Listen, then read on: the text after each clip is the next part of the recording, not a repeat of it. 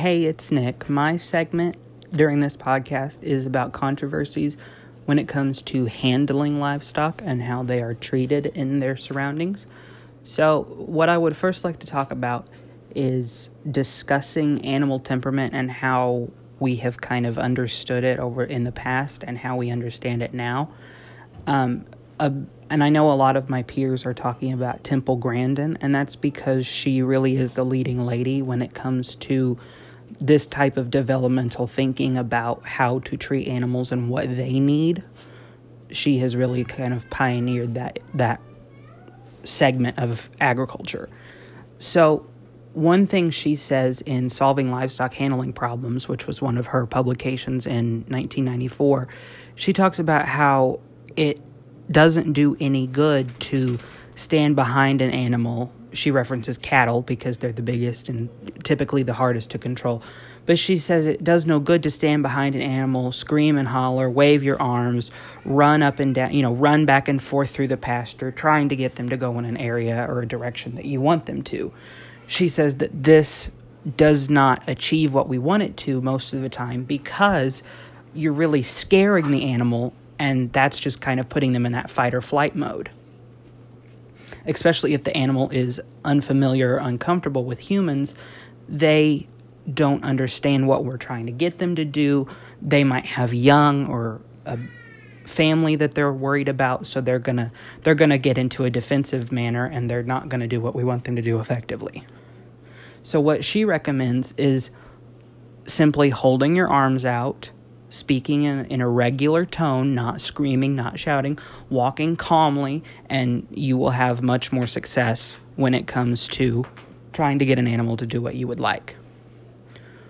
When it comes to making an animal comfortable, she has a lot to say, but I would like to reference, the author is J.H. and A. Wayne Pratt. They did an article in the livestock industry.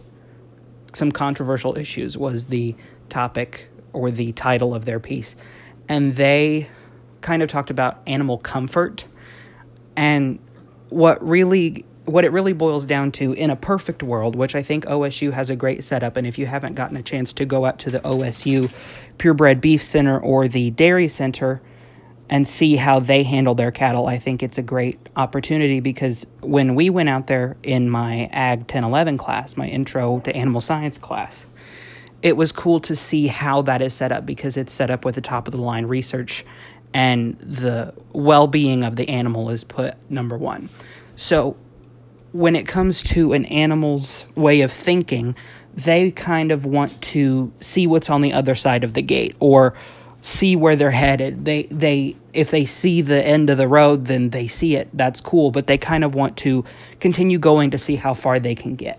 So the OSU chute in the Purebred Beef Center is designed as a snake-like. It makes an S shape, and the reason that is so when we're herding animals in to have to give them a vaccination or to brand them or whatever, they see the wall, but they see that it continues on, so they say, oh, well, what's over there? Well, I'm going to keep walking, or I'm going to follow the animal ahead of me and see where we end up, or we can keep walking. So that's kind of the idea of, they have that element of curiosity of, well, let's keep walking and see where we end up. So if we had a straight chute, we wouldn't have that ability to get them to keep walking. You would have to prod them or do some other type of coaxing or manipulation to get them to go where you want. But the joy of having that type of S-shaped structure allows them to use their curiosity senses to kind of keep moving, but also be productive and get them where we want to go.